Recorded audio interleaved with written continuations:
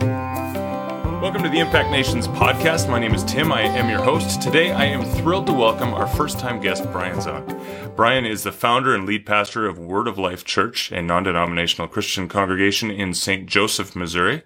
But Brian is also the author of several books. In fact, we were just talking, and he mentioned that you've written 9 books in the last 11 years, so that's a lot of books.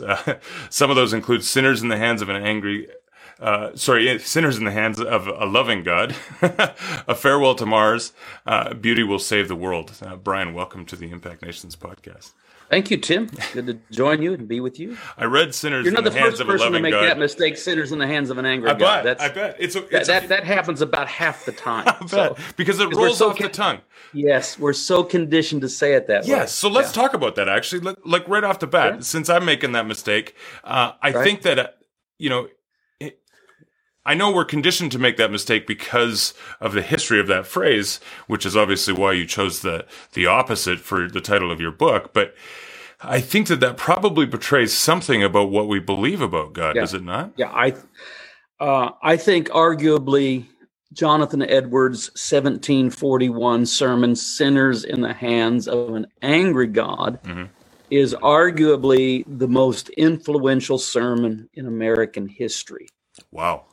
Before I say anything more, let me just add this. Yeah. That Sinners in the Hands of an Angry God is not reflective of the whole body of Jonathan Edwards' work. So I'm not wanting to tie him to, I would hate to be tied to just one sermon, especially one of my worst ones, for life. But, for whatever reason, this sermon has taken on a life of its own. In fact, I would say it this way. I would say no other sermon has shaped the American religious imagination more than Sinners in the Hands of an Angry God. And I don't even know why this happened. It became very famous in religious circles, but a lot of people, I don't know if they still do it, but people my age and older would encounter this sermon in school, where it would often show up in an English class as an example of creative writing. It was kind of the go-to illustration. And these students would read about how the God who abhors you dangles you over a pit of fire as one might dangle a spider or some loathsome insect. And so it just has stayed around. It's had, staying power. And I think to our detriment. And I was already writing something along these lines, and had just preached a kind of a sermon, just a sermon. Sermons are sermons, right? Yeah. They're not books. But I'd preached a sermon called Sinners in the Hands of Loving God, and my literary agent, loved that. And she's the one that talked me into, said, that should be the title of your book. And I was like, yeah, sure. And she talked me into it, and I'm glad she did. So what I do with that book, since you just, we can go anywhere you want to go. Absolutely. Let's talk. But what I do with that book is I ask the question. I don't tell you this, actually. There's nowhere like in the introduction or anything. I never say this, but I'll tell you what's lurking. This is behind the scenes stuff. What I'm essentially doing with this book is asking the question, is God angry, violent, and retributive? Now, I acknowledge that you can use the Bible toward that end. If you want to paint a picture of God, as Jonathan Edwards did, you can have enough proof text to do it, and people have. But still, is it true? And so I'm writing this book to people who have a general instinct to say, I don't really think that God is inherently angry, violent, and retributive. I think Zahnd may be onto something when he pushes back on that. But what about, and here's really what the book is about, what about Old Testament violence? What about the fear of God? What about the wrath of God? What about the violence of the cross? What about hell? What about the book of Revelation? Isn't that when Jesus, turns his back on the Sermon on the Mount and comes back and kills 200 million people?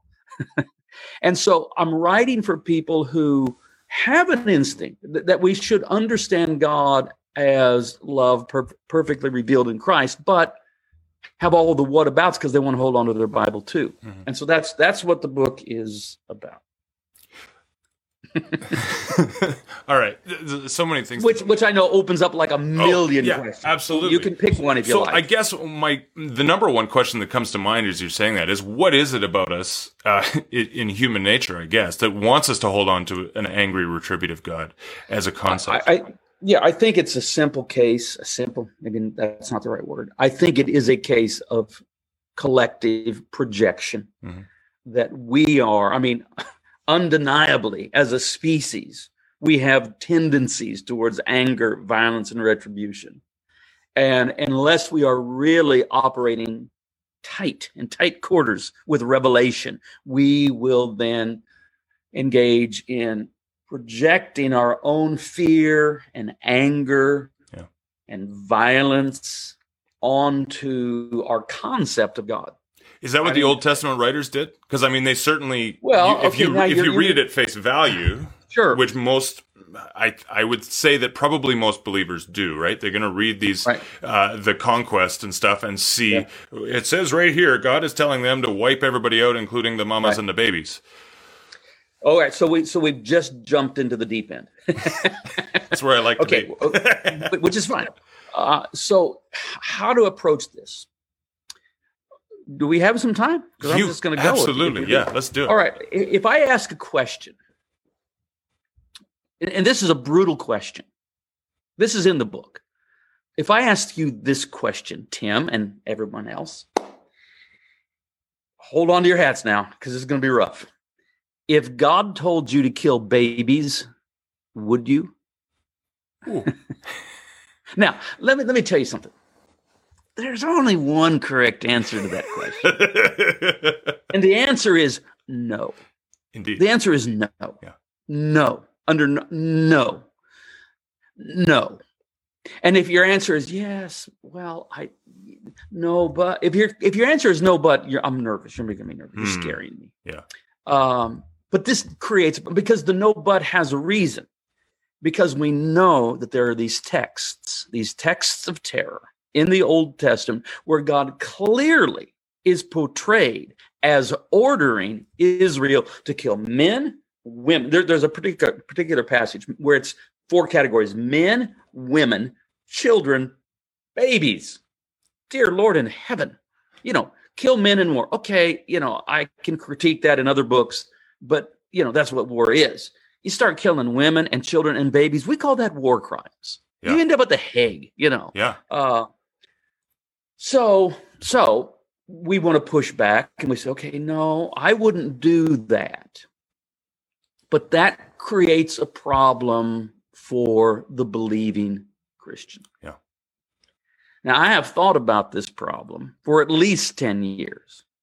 And I'm going to tell you, just trust me on this one. You only got 3 options. And it may be to you like pick your poison. There's 3 ways you can respond to this. That I know. I just know that killing babies is morally wrong. I couldn't do it. It would be the worst sin. It would be a sin against my conscience. I just couldn't do it. Yeah. Even if I was convinced that God told me, I couldn't do it because it would be a sin against my conscience. But we have these texts where God is portrayed as ordering such things. What do we do? We have 3 options. Number 1, we can question, let's put it this way, the morality of God. Maybe we can question morality itself. We could say it that way. So that we could make this move. We could say, well, ordinarily, to kill babies is it's not good. But if God tells us to do it, well, it's okay. Yeah. Because his ways are, his ways are higher than our ways. His thoughts are higher than our thoughts. Maybe. So there are plenty of people that make that move, at least theoretically. The problem is that if you make that move theoretically, that ordinarily it's, out of bounds to kill babies, but if God tells you to, it's okay. That leaves the door open for future atrocities. And it's happened. The Mystic Massacre in the 1600s in Connecticut that kind of just set the template for how English and later American colonists would deal with the indigenous population of North America, where 700, mostly women and children, were killed by the English colonists at Mystic in Connecticut. The Pequot tribe, they pretty much wiped out. They justified it by making appeals to just what we're talking about. Mm-hmm. The book of Joshua in particular. They said, but when God orders it, okay.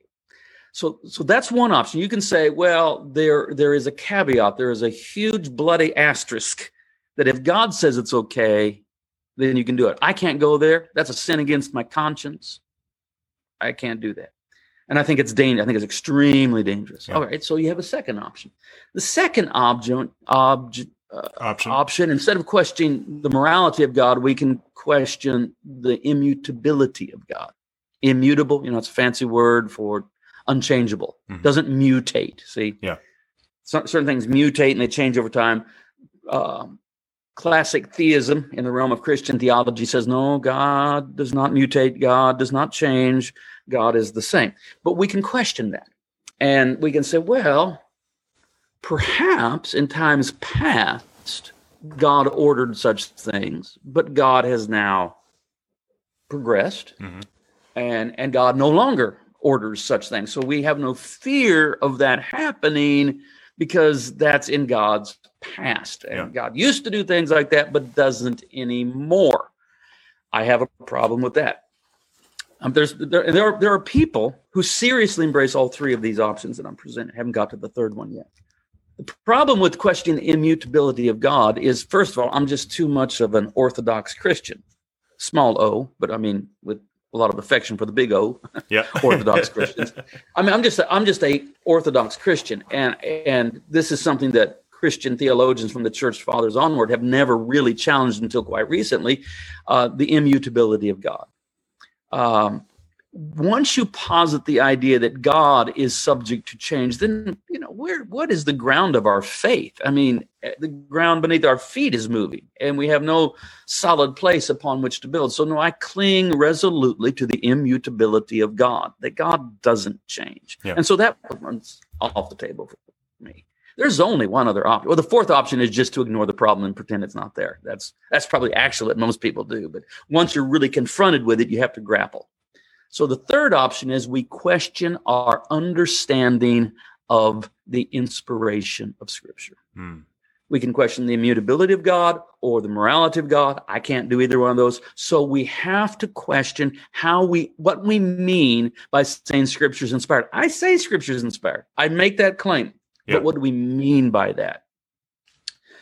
I'll say it this way. I understand the Old Testament as the inspired telling of Israel's story of coming to know the living God. Yeah.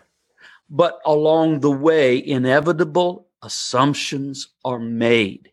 And so you just have to stay on the journey and let the Bible lead you to where it wants to lead you, which is to the perfect revelation of God, which is found in Jesus Christ. Amen. One thing that really kind of astounds me, and it shows you the big problem, is how many Christians labor under the delusion that the Old Testament speaks in a univocal voice. The Old Testament is filled with various ideas. I'll give you one example. If we were to ask the Old Testament as a unit, the Hebrew Scriptures as a collection, and we say, hey, Old Testament, does God require and desire ritual blood sacrifice? And let's say we have representatives of the Old Testament gathered in a room. We have, priests, and we have people that are from the Torah era. We have prophets, we have psalmists, and we gather them all, maybe 10 of them, representing the entire scope of the Old Testament. We ask this simple question: does God desire and require ritual blood sacrifice? And we say, Tim and I are going to go get a cup of coffee. We'll be back in 15 minutes. See what your answer is. We come back and the room's in a fist fight because they don't agree. I mean, I can show you Torah texts where it's very clear that God requires daily ritual blood sacrifice. Uses the word require. Yeah. And then I can show you Psalms where I will just not just refer to it. I will pick up a Bible and do so. So Psalm 40, this is, we don't know, but let's just let's just theorize that that Psalm 40 could come as much as 1,000 years after the Torah, right? Mm-hmm. So we're talking about a lot of water under the bridge, a lot of time.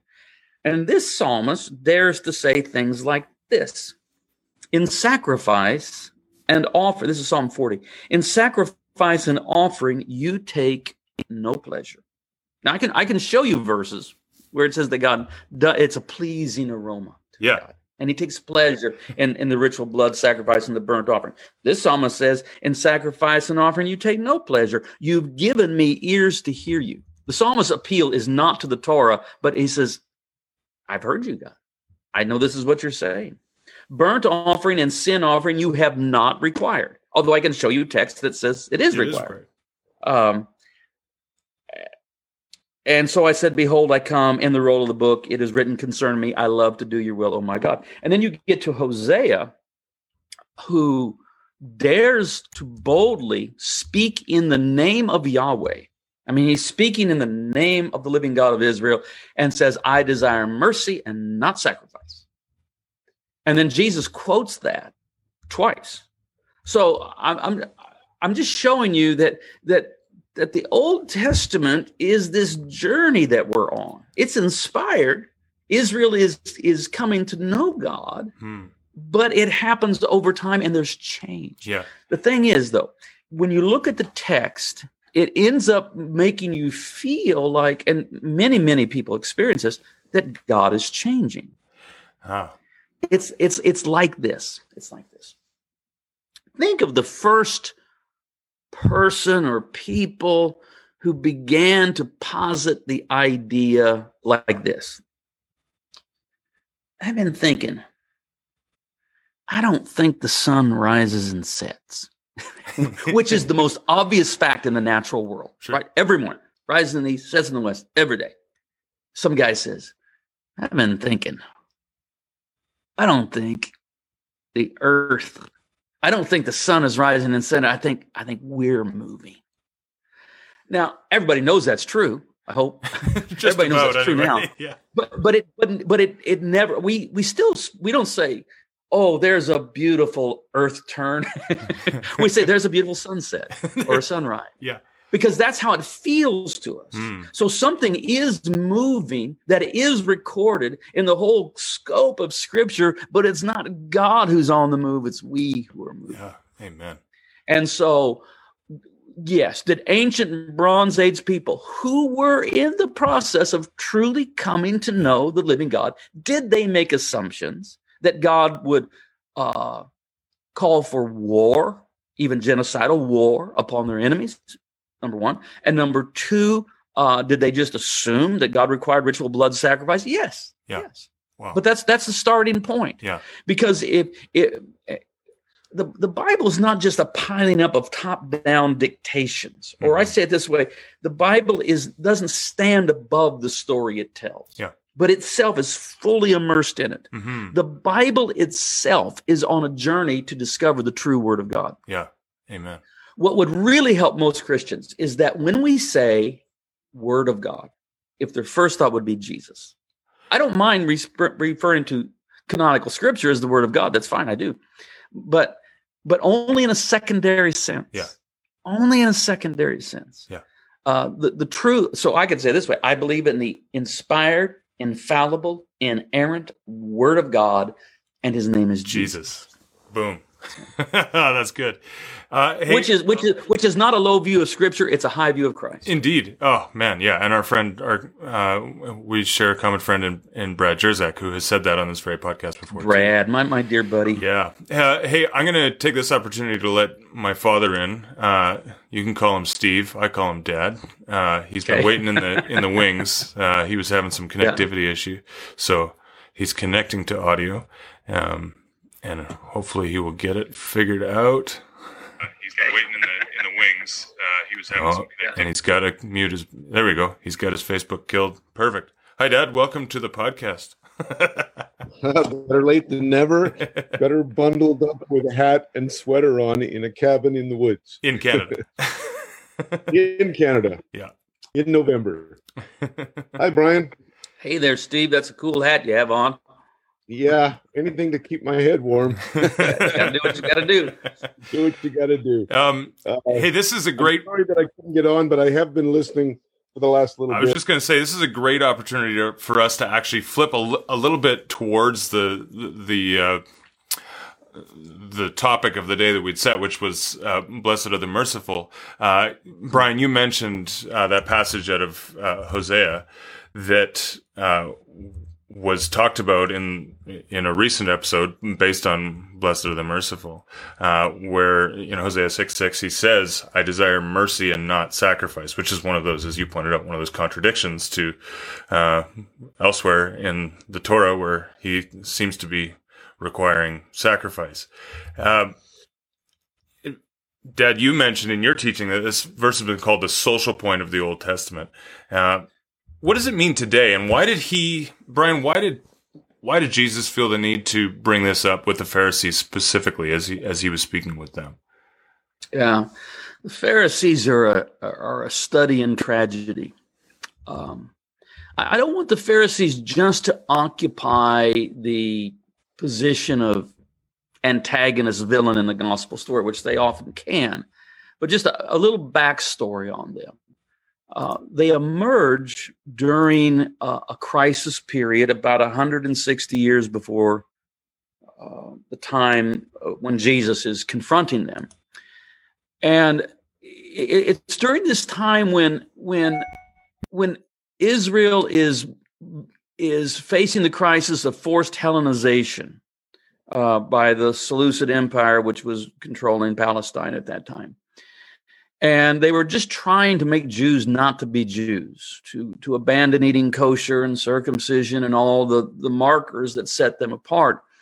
And the Pharisees was this movement, and the word means separate, that just said, no, we're going to stay the people of God. We're going to stay devout and pure and committed, and we're going to be the people of God. And for that, it's very admirable that you say, yeah, you don't just be absorbed by the empire, don't just become worldly. But over time, these kind of movements can become toxic. And by the time of Jesus, they're more or less a Take Back Israel for God movement who sees that the real problem is everybody else. No one else is quite as pure as they are. And so they've become the morality police within Israel. And they are offended that Jesus shows mercy to those whom they believe are undeserving of mercy. And that's why Jesus twice quotes from Hosea and doesn't just quote it like a proof text to throw it at them, but he says, go and learn what this means. Mm-hmm. And so Jesus is calling them to focus on a particular text from the prophet Hosea and to seek to live into it. What does it mean to prioritize mercy above ritual and other forms of supposed purity? Because that's and one of the reasons I think Jesus is so critical of the Pharisees is that Jesus is more or less aligned with them. Jesus would be closer to the Pharisee movement than the Sadducees or the Essenes or the Zealots or any of these other various options. He wasn't a Pharisee, although I think he grew up in a village that was probably mostly Pharisee. You understand, Pharisee is not a clerical position. It was kind of a religious political movement. And I think Jesus' family and village probably was very sympathetic of that. It's like if people see me in some of my writing as being particularly challenging to evangelical Christians, it's largely because that's my family. So this is an interfamily discussion. And so there's a lot in the history of the Pharisees that's admirable, but they'd become proud. They'd taken on the role of enforcing morality as a kind of an unofficial police force. And in their zeal for that, they lost sight of mercy. And, if you're going to sin, and you're probably going to, I would try to make being unmerciful the last sin that you're going to commit. Because if you are merciful, there's hope.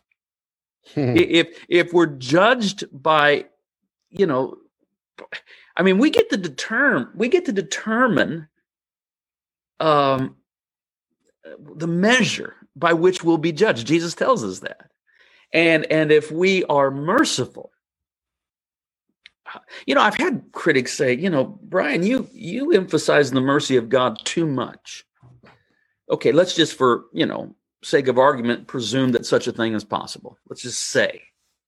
So I'm imagining myself at the judgment seat of Christ, and Jesus there, he's checking out the Zahn file, he's putting things over. He says, "All right, Zahn, here's the thing. You were too merciful, and you talked about my mercy too much." Now, if Jesus says that to me, I'm going to like, okay. So what are you going to do? Because you know the answer. I'm going to have mercy. So, yeah, I mean, I suppose you can become flippant. I don't want to be flippant. But if I'm going to err, I'm going to err on the side of mercy and love and grace. Right? I mean, right? Yeah, absolutely. And yeah, I mean, we opened our discussion today with saying human nature tends to kind of lean towards the yeah, but side of that argument. Yeah, but God's judgment, God's punishment. It's interesting because you're talking about judgment. You're not shying away from the concept. No, in fact, I don't at all. I don't want to give the idea that because I say that God has only one single disposition towards human beings, and that is one of unchanging, immutable, unending, eternal love. That does not mean that sin is without consequences. The reason we have existence at all is because God said, "Let there be," and God said, "Let there be," because God is love-seeking expression. Yeah. And so all that is, I mean, light and water and oceans and all that is proceeds from this God who is love that creates a kind of grain to the universe. Yeah. So that if we flow with love, that is, we prioritize loving God with all of our being and loving our neighbor as ourselves, because there's only two sins, and they're idolatry and injustice. Everything else is just a riff on that. Yeah. All sin is either idolatry, worshiping the wrong God, or injustice, treating neighbor wrongly. If we go with, okay, I'm going to coordinate my life with, I'm going to prioritize loving God and loving my neighbor, it tends towards well-being. It's not saying that there aren't vagaries in life that bring suffering and sorrow, because that happens, but it tends toward well-being. But if we instead say, I don't want to love God, I want to love myself. I don't want to worship God, I want to worship myself. I don't want to love my neighbor, I want to use my neighbor. Then we begin to go against the grain of the universe. Yes. And we end up enduring the shards of self-inflicted suffering. We can call this the judgment of God. We can call this the wrath of God. The Bible does. And I'm fine with it. But on a deeper level, it's consequential, not retributive. It's not God losing his temper and smiting. It's God saying, I don't know if you can see it. Right behind me is a wood burning stove. Mm-hmm. I just love that thing. It's like my favorite earthly object. and I love just everything about, splitting wood and stoking it and having a nice fire in the winter. And so it's a good thing. Let's say this is a good thing. But I mentioned before we started the program that I'm a grandfather. I have 7 grandchildren that live 5 minutes from me, and they're over here like all the time. And so they come down here. This is where I do my writing mostly. And so Papa, that's what they call me. Papa has a law. Papa gives a law. Thou shalt not touch the stove. Now, where does that law come from? It comes from Grandpa's love. Right? But I could imagine if maybe a 2-year-old or a 3-year-old grandchild who's not very good at theology yet, maybe they think, I'm going to touch that. And they touch it and they get burnt. And they feel pain. And they could say, oh, Papa, in his sovereignty, has burst forth in wrath, punishing me for not respecting his sovereignty. I mean, I could see how they could think that way, but none of it's true. Yeah. But their hand is still burnt. I have nothing but love for them. Nothing but love for them. Nothing but love. There's no anger. There's no wrath. There's no malice. But breaking the law resulted in pain. Okay? Yeah. I think that's similar to how we should understand the wrath of God and the judgment. We are more punished by our sins than for our sins. I think it's something like that. So as we begin to understand God in his mercy, the better our understanding of his mercy, of him as mercy, embodying mercy, we should be better empowered to operate in mercy in this world. And, one of the outcroppings of that is kindness. Mercy's been called the parent of kindness. In 2020, I don't think many people would disagree. We could use a little more kindness on this planet, particularly perhaps in this nation. How can we operate in mercy in the society we find ourselves in right now? I mean, every day, like brass tacks, you're on social media and somebody's saying something that just really cheeses you off, which is a good Canadian phrase. Man, if you can be kind on social media, you can be kind anywhere. Yes. That's like out of the abundance of the heart, the thumbs tweet. So you got to be careful. Abraham Joshua Heschel, great Jewish rabbi, philosopher, theologian, he said this. When I was young, I admired intelligent people. And now that I'm old, I admire kind people. I get that. I mean, I really do get that.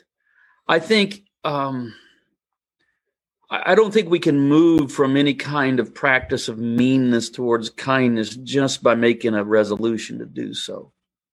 I think that kind of formation happens through contemplative practices, prayer, sitting with Jesus, those sorts of things. That kindness, we will embody kindness through a mimesis, that is, through an imitation. That we will imitate the kindness that we see around us. Now, of course, first of all, our model is Jesus, which doesn't mean that Jesus couldn't be stern and rebuke, but I think if you can find a passage where Jesus appears to be unkind, it's always, without exception, directed at unkind people. That's the, if you can find a passage where Jesus seems to be, at the end of his mercy, it's towards unmerciful people. That's the only thing. I mean, that's the only thing that seems to move us outside of a realm where we apparently can receive mercy. So that's why I just said, if you're going to commit a sin, try not to make it that one. Pick some other one. Because once you move into the realm of unmercy, that's that dynamic that Jesus says, if we don't forgive, neither are we forgiven. And I don't think it's not a pettiness on the part of God. Oh, you won't forgive, I won't forgive. I think it has to do with where we position ourselves, that somehow we place ourselves in a position where we are incapable of receiving the mercy of God. We've shut down that whole channel. And so how do we do it? I think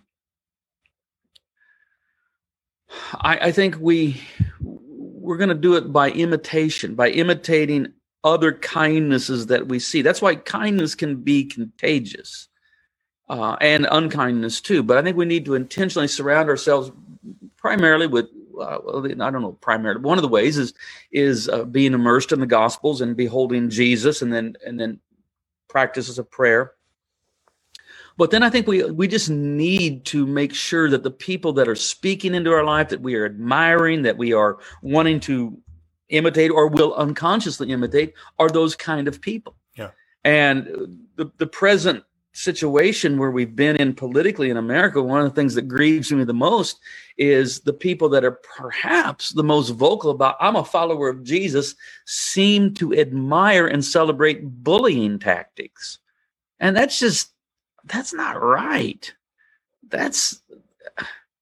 I mean, once you start admiring that and celebrating that and cheering that on, and we pick that up, social media, maybe even more so, talk radio, that kind of stuff, which celebrates the art of the put down, the art of insult.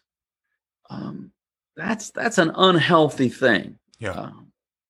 Yeah, I agree. Two things. One, really quick. What occurs to me as you say that, to be honest, just a pang of conviction. I enjoy, I'll admit, I enjoy some of the late night comedians, and Colbert is one of my favorites. And I'll get a good laugh out of his put downs too, right? So the difficulty is, sometimes we can hear that and immediately think you're talking about somebody else. But I'll just be honest, you're talking to me. Like there is, kindness needs to be practiced in both directions, and it needs to start somewhere, and it can start with me.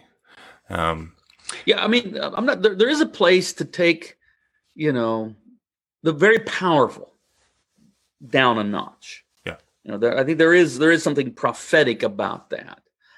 You just you want to be careful about then just extrapolating from that. I'll carry that into all kinds of realms of life, and pretty soon I can do it to just some stranger on social media because I've learned the technique. Yeah. Not everybody is the most powerful person in the world. so let's try to cultivate some kindness. Yeah. And of course, everybody knows what's the famous saying by Philo of Alexandria: "Everyone you meet is fighting a great battle." Be kind. And isn't that true? I mean, I'll tell you, the person that is annoying you the most on social media, just their posture, the way they engage with people, what they actually believe. I'm convinced that nearly all of them, if not literally all of them, if you could hear some story from their life for 5 minutes of some of the pain they've endured within the last whatever, suddenly you would have a sympathy for them. Yeah. And you would say, I want to give them grace. Yeah. They're struggling too. And they're dealing with their own pain as well. And if we can understand people's stories, pretty soon they're not enemies anymore. In some ways, I think an enemy is someone whose story you haven't heard. Wow. Doesn't mean you won't still have different positions, but it's just hard to hate when you hear people's stories. Yeah. You go, I'm for them. I want their life to be better. I want them to be able to find their way out of this abyss that they've stumbled into, or maybe were hurled into because of how they grew up. And those kinds of things I think are helpful to keep in mind. Yeah. Absolutely. Dad, let me pass it up to you here for a second. You said in a recent teaching, to be merciful, we must go beyond kind thoughts about the outcast and the poor. To be merciful is to identify, to associate, and be with the outcast, the disenfranchised, and the poor. And I think that's some of what Brian's talking about, just in terms of hearing and understanding people's story. Can you give us maybe some real practical application for that? Where can people start to practice kindness when it comes to identifying and being with the outcast? Well, and let me just preface it by saying the danger for me before was I do all this stuff around the world, and then I come back home and cut my grass and watch the football game. You've heard me say that before. Yeah. Over the last nearly a year, with no travel, what's evolved is I'm doing a lot of writing and and doing some speaking and stuff.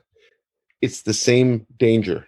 I can get caught up in good ideas about these things: mercy, kindness, inclusion. And so I've had to the measure that COVID allows.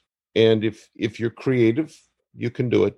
But I've had to make myself step out in tangible connection.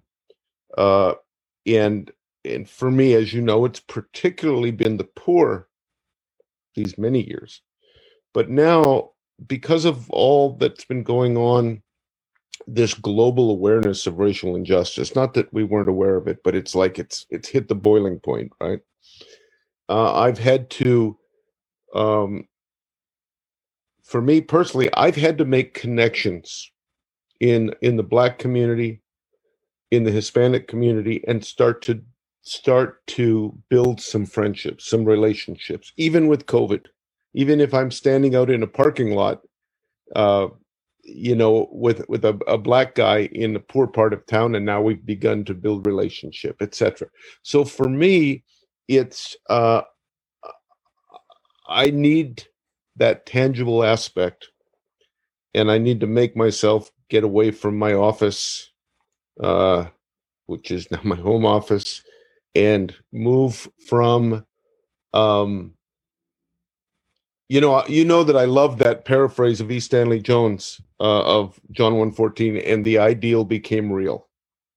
And so I have to move from the ideal, from what I write and talk about and think about and read about, to putting hands and feet to it at a personal level. Yeah. So that's a simple answer, although probably not short enough. Well, Brian, let me pass that to you. I'll put you on the spot. For you, I relate to that. So I relate to what Steve was saying so much, in that I think in some ways, my best self is my writing self. Because writing is slow, it's meticulous, and if you care enough, you can get it right, I think. And preaching is a little different because you're in the moment, and there's an audience, and there's give and take and ego, and it's a little trickier. But writing, if you're prayerful but I wrote a book in 2010, I think, 11, I don't know. Beauty Will Save the World. Great book. I think it is a great book, and I think I need to read the thing. I understand because I'm starting to see quotes from it that'll show up now and then on the internet, and I go, "That's really good." Am I living that? Wow. And I want to. I aspire to that. I want to live what I'm setting forth, but it seems like we got hit with so much ugliness that it was hard for me to hold on to what I knew was true. I mean, I knew when I was writing that book, this is right. But I was writing it in 2010, 11, 12, somewhere in there. And then of late, it's been uglier. And when you encounter a lot of ugliness, it's hard to say, no, I'm going to enact the way of beauty. And so I don't know. I might just pick that up and read it as if it's written by somebody else and see, okay, now how can I embrace this and live into this? How can it came out of my own experience, so it's not completely foreign to me, but I'm just riffing on what you just said, is I understand that tension of trying to actually live what it is you set forth. I mean, I think, putting things down in words and so that they can be disseminated in a wide way is valuable, but you also have to live it. Yep. And if there's one book of, political theology, I get that. I'm consistent with that. That's easy enough for me. It's that book, Beauty Will Save the World, that because I can be right and still be ugly about it, and I don't want to be that person. And so I don't know what else. I'm kind of rambling here. It's other than just saying, I hear what you're saying. I feel that same kind of conviction, and so we keep trying. So I would say to those who are listening, is it always means stepping out of your comfort zone, stepping out of your natural routine. It is a decision to go out the front door, and I'm going to go and put kindness into practice. That's a decision. And depending on personalities and backgrounds, it comes with various levels of discomfort, maybe even anxiety. Yeah. But I think it is following Jesus. He didn't seem to me to have office hours. And, he said, "Follow me." And we all know that. But the thing is, we've said before, son, it's easier to believe in who Jesus is than in what he said. And and so if I'm gonna continue on this journey of following him, I'm so convinced he's out there, and I do meet him out there in remarkable, wonderful ways. But going back to the question of putting kindness into practice, it the ideal became real, and for me, and I recognize that because of the journey the Lord's had me on these many decades now, that he's had me out there as a lifestyle more, just because it's what he's called me to. There's nothing meritorious in that. But even if people haven't had that as a lifestyle, every time you step out the front door, intentionally to connect, and I believe connect with the disenfranchised, the oppressed, the poor, the ones who need a hand up. And a hand up can very often be not much more than just talking to people, praying with people. Give a little bit of food away, because I don't know about your city, Brian, but in our city, we've got massive homelessness in Albuquerque. And of course, it's on the rise all over the place. I just saw a picture this morning in Texas. There were literally thousands of cars lined up. I saw that too. Yeah. Yeah, that said something. It's not like, gee, I wonder what we can do. We can choose the discomfort of taking that step for tangible kindness. At Word of Life Church, the church I have pastored now for 39 years, we came up out of the Jesus movement. But over the last 15 years or so, we've become much more cognizant of the church calendar and lectionary and all that sort of stuff. It's rich and it means something to us. This Sunday is the end of the church year, and then we start over the following Sunday with Advent. So this coming Sunday is the end of our year-long journey, and it's called Christ the King Sunday. And it's you start, Advent anticipates the birth of Jesus, and then you get Christmas and all the way through, and then the final Sunday is, all right, we're living in the time that Christ is King, and the gospel reading for this Sunday is the sheep and the goats. That is the judgment of the nations based on how you treated the least of these.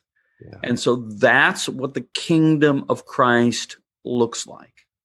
And so to tie it in with mercy, well, I mean, when you feed the hungry, give drink to the thirsty, clothe the naked, visit those that are sick and in prison, what are you doing? You are acting mercifully to them. And what does the king say? Come, you blessed of my Father, enter the kingdom prepared for you from the foundation of the earth. The moment you start engaging with the poor and the suffering and the stranger and the immigrant and all that in terms of mercy, inspired by Jesus, the kingdom is there. I mean, the kingdom is happening. That is the kingdom. That's what it looks like. That's what it does. It's happening right there. Yeah. Amen. So it's a kingdom of mercy. I mean, it is, right? I know. Be merciful just as your Father is merciful, right? Sermon on the Plain. I love that. Well, yes. you see in Luke's Sermon on the Plain, it's be merciful as your Father is merciful. It's obviously the same text, more or less. Yeah. Matthew is the one that says, be perfect as your heavenly Father is perfect. But it's not the perfection in, sinlessness. That's unattainable for us. Where we can move toward maturity in is mercy. That's why I say, if you're going to emphasize, you can't go wrong by emphasizing the mercy of God and treating others in mercy. I don't see that you can really err there. Yeah. When we talk about mercy to those who do not know Christ, who are not Jesus followers, and we're talking about the mercy of Christ, what are we juxtaposing that against? I mean, in the Orthodox Church and the Catholic Church, we say, have mercy on me, a sinner. When we're sharing the gospel with people and talking about the mercy of Christ, what's the best way to frame his mercy? I'm going to be drawn to the cross. I mean, Jesus on Good Friday is the recipient of the ultimate injustice. All right. The sinless one is supremely sinned against. The cross is where the sin of the world coalesces into a hideous singularity. It becomes one thing, and it's violently sinned into the body of Jesus. And Jesus' response is, Father, forgive them, for they know not what they do. And this is not the Son is not acting as an agent of change upon the Father. John is so clear about this. I mean, how many times do we hear Jesus say in the Gospel of John, I only do what I see my Father do. I only say what I hear my Father say.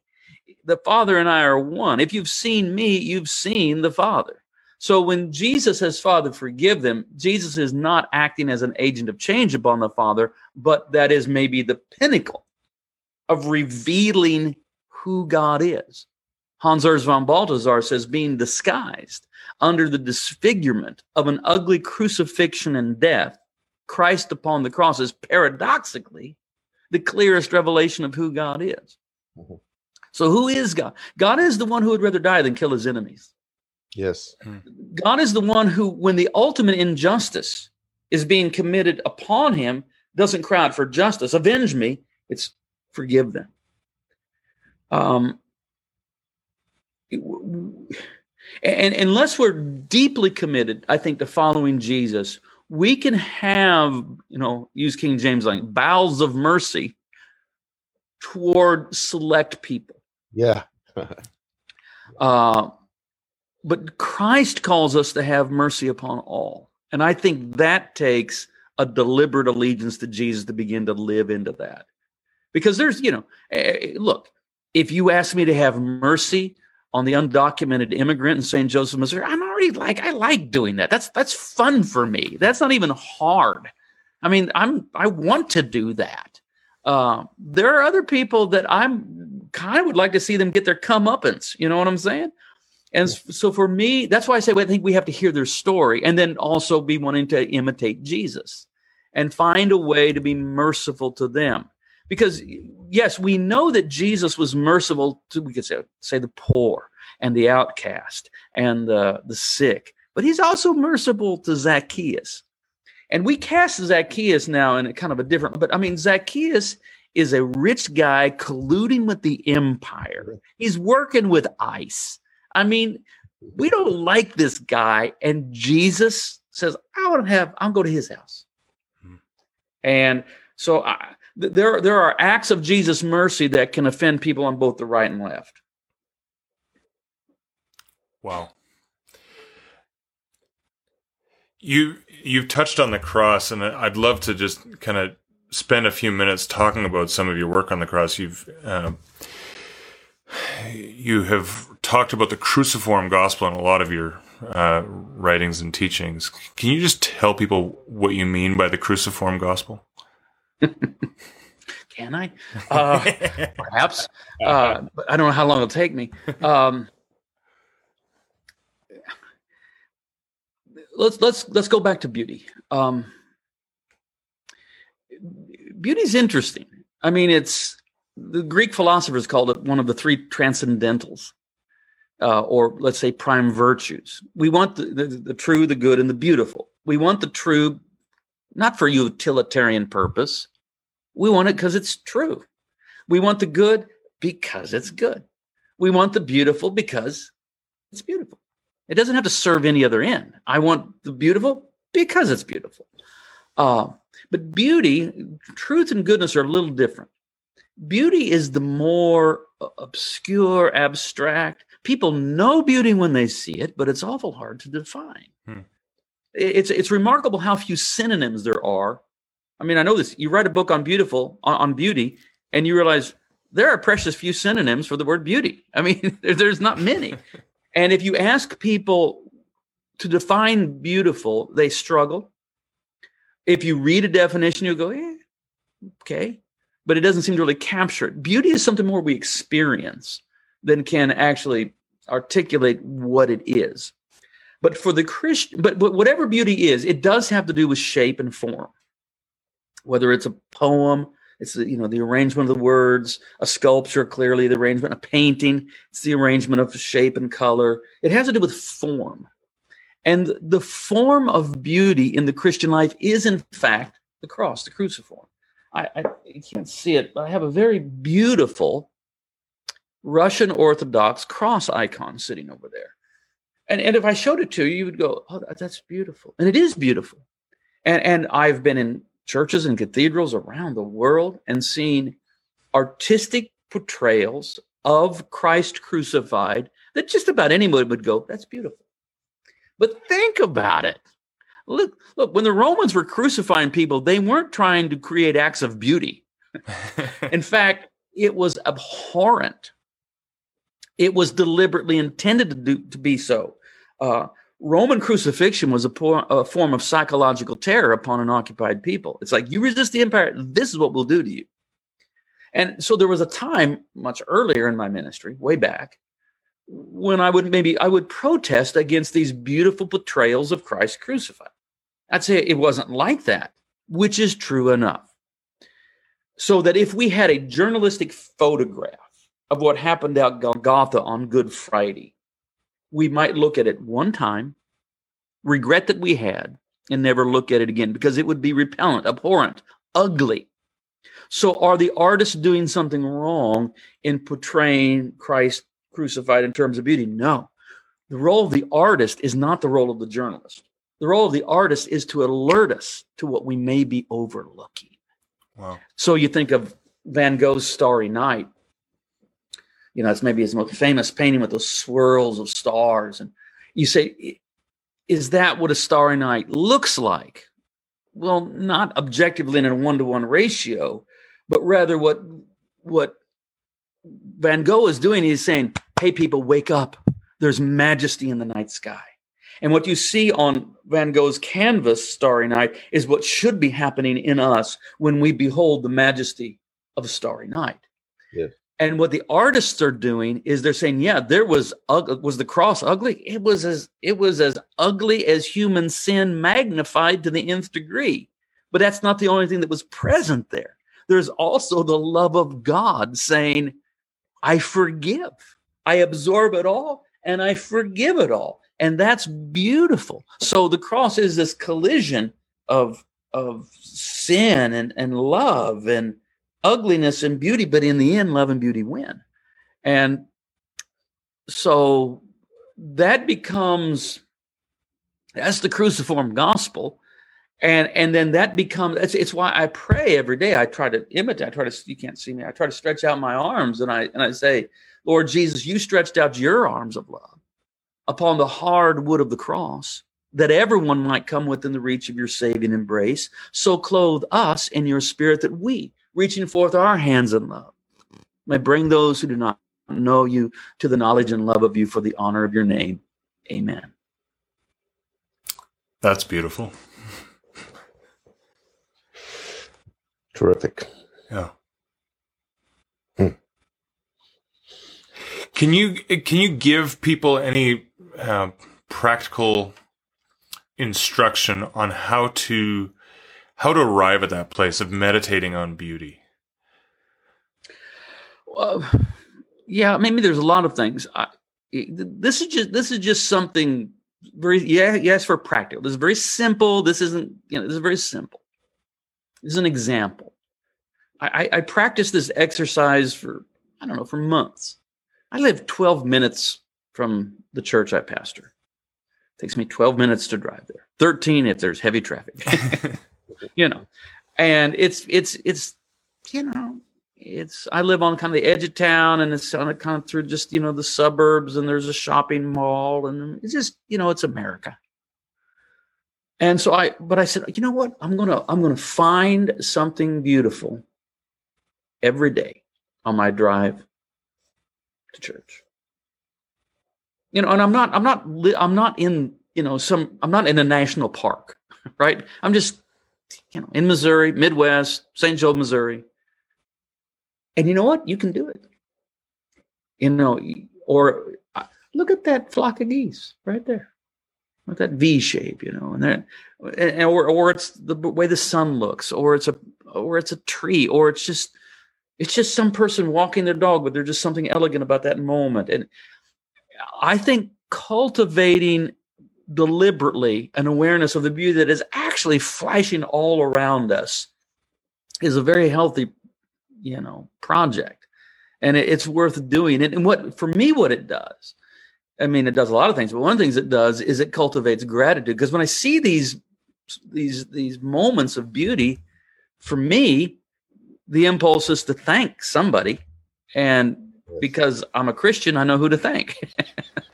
And I thank God. And I think just, the more we can live into a deep-rooted gratitude, right? Because, social media, 24/7 cable news,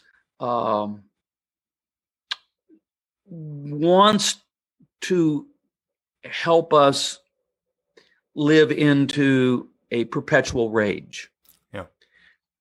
Here's what you should be pissed off about today, and then tomorrow we got 4 more things, and that's how they build. And remember, they're entertainers too. They're not just informing. You're going to do something 24/7. You got to keep bringing the audience back.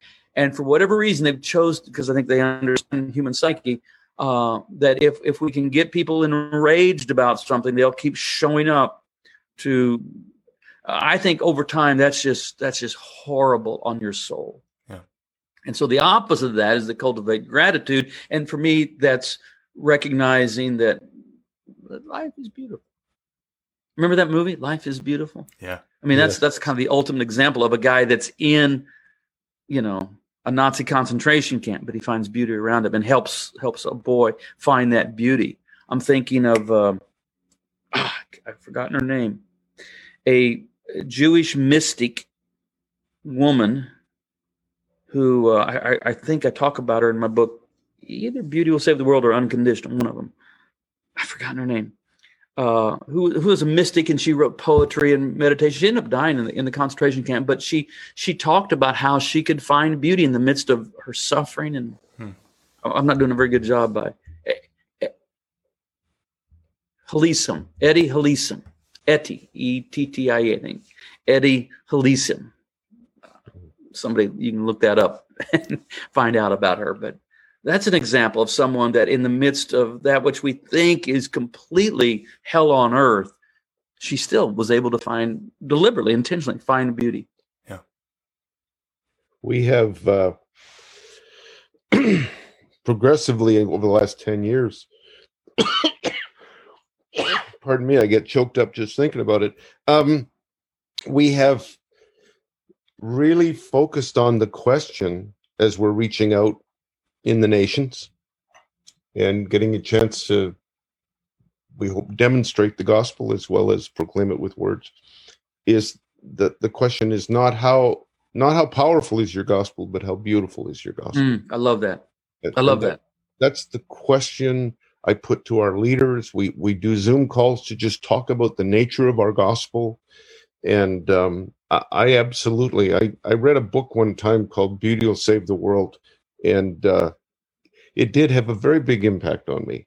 I've read a number of your books, but it was confirmation of what I think the Spirit of God had been stirring in me from, I don't know, maybe 09 or 10, of that. Not how authoritative, not how powerful. Is your gospel beautiful? Is it always beautiful? And we're used to asking 2 questions in the church. Is it true and is it good? Mm-hmm. So there we have Christian ethics, the definition of the good in the light of Christ. And is it true? Well, one way we could think about that, the truth of Christ is apologetics, defending the truth of Christ. That's fine. Christian ethics and apologetics have their place. I'm all for them, not against them. But we probably need to lean into Christian aesthetics. In other words, we need to be asking 3 questions, not 2. We want to ask, will it succeed? Is it true? Is it good? Is it a good idea? We need to ask the 3rd question, is it beautiful? Yes, we do. And would the common man, woman on the street regard it as beautiful? We don't get to answer that question. We ask, is it beautiful? And would other people? So we want to live lives like this. So our critics would say this of us. I don't believe what they say. I don't like what they preach and proclaim, but you have to admit, and they point to something about our life and they go, that's beautiful. Much like the Romans did with the early church. That's how the church prevailed ultimately. Yeah, they take care of we're trying to wipe them out, but we'll give them this. They take care of the widows and the orphans and the abandoned. And yeah, it's true. It's true. And in fact, our experience, and I'm sure yours is the same, is that with this paradigm of a beautiful gospel, we just see all over the world thousands coming to Christ. Yeah. In a little different way than standing on the platform and giving them the gospel, and that's okay. I'm for that, I guess. But we're watching remarkable. We just got a report, Tim and I, last week from one of our teams in the Philippines who have been getting water filtration, clean water, because they're just typhoon after typhoon. And we knew about that. What we didn't know was 2 weeks ago, somebody wanted to get baptized, and because people are coming to Christ, and 200 people show up because they've been impacted by the beautiful gospel. See, I love that. Yeah, I love it. I absolutely, that, as I said, that's become really our litmus test. All right, so if it's story time, let me tell this one too. This is a good one. For those who are regular listeners to the podcast know Mike Brown. He's our partner in Kenya. Mike is engaged in mercy for the poor, for the disenfranchised, for the oppressed at all times. I mean, he's just 24/7. How can we show the love of Christ to those who are downtrodden? And he disciples all of his people to do the same. Well, one of his people got connected with the deaf and dumb community in Nakuru, Kenya, and began to share the gospel with the deaf, who, of course, because of their disability, are feeling disenfranchised and cut off from the world. They heard the gospel. They responded to the gospel. There are now, I can't remember the exact number. I think it's over 260 people in the deaf community who have come to Christ and are participating in one of 7 different services that they're doing throughout the week. They've spread things out partly because of COVID, but also they needed to make room for so many more people that are coming to Christ right now because they're constantly operating in mercy and saying, this is a beautiful gospel and you are invited to, you're included. And so that's what they said to the deaf and dumb community. They said, you are included too. And at one point, Mike gathered them all together and just prayed for an infilling of the Holy Spirit, that they would experience the Lord in a whole new way.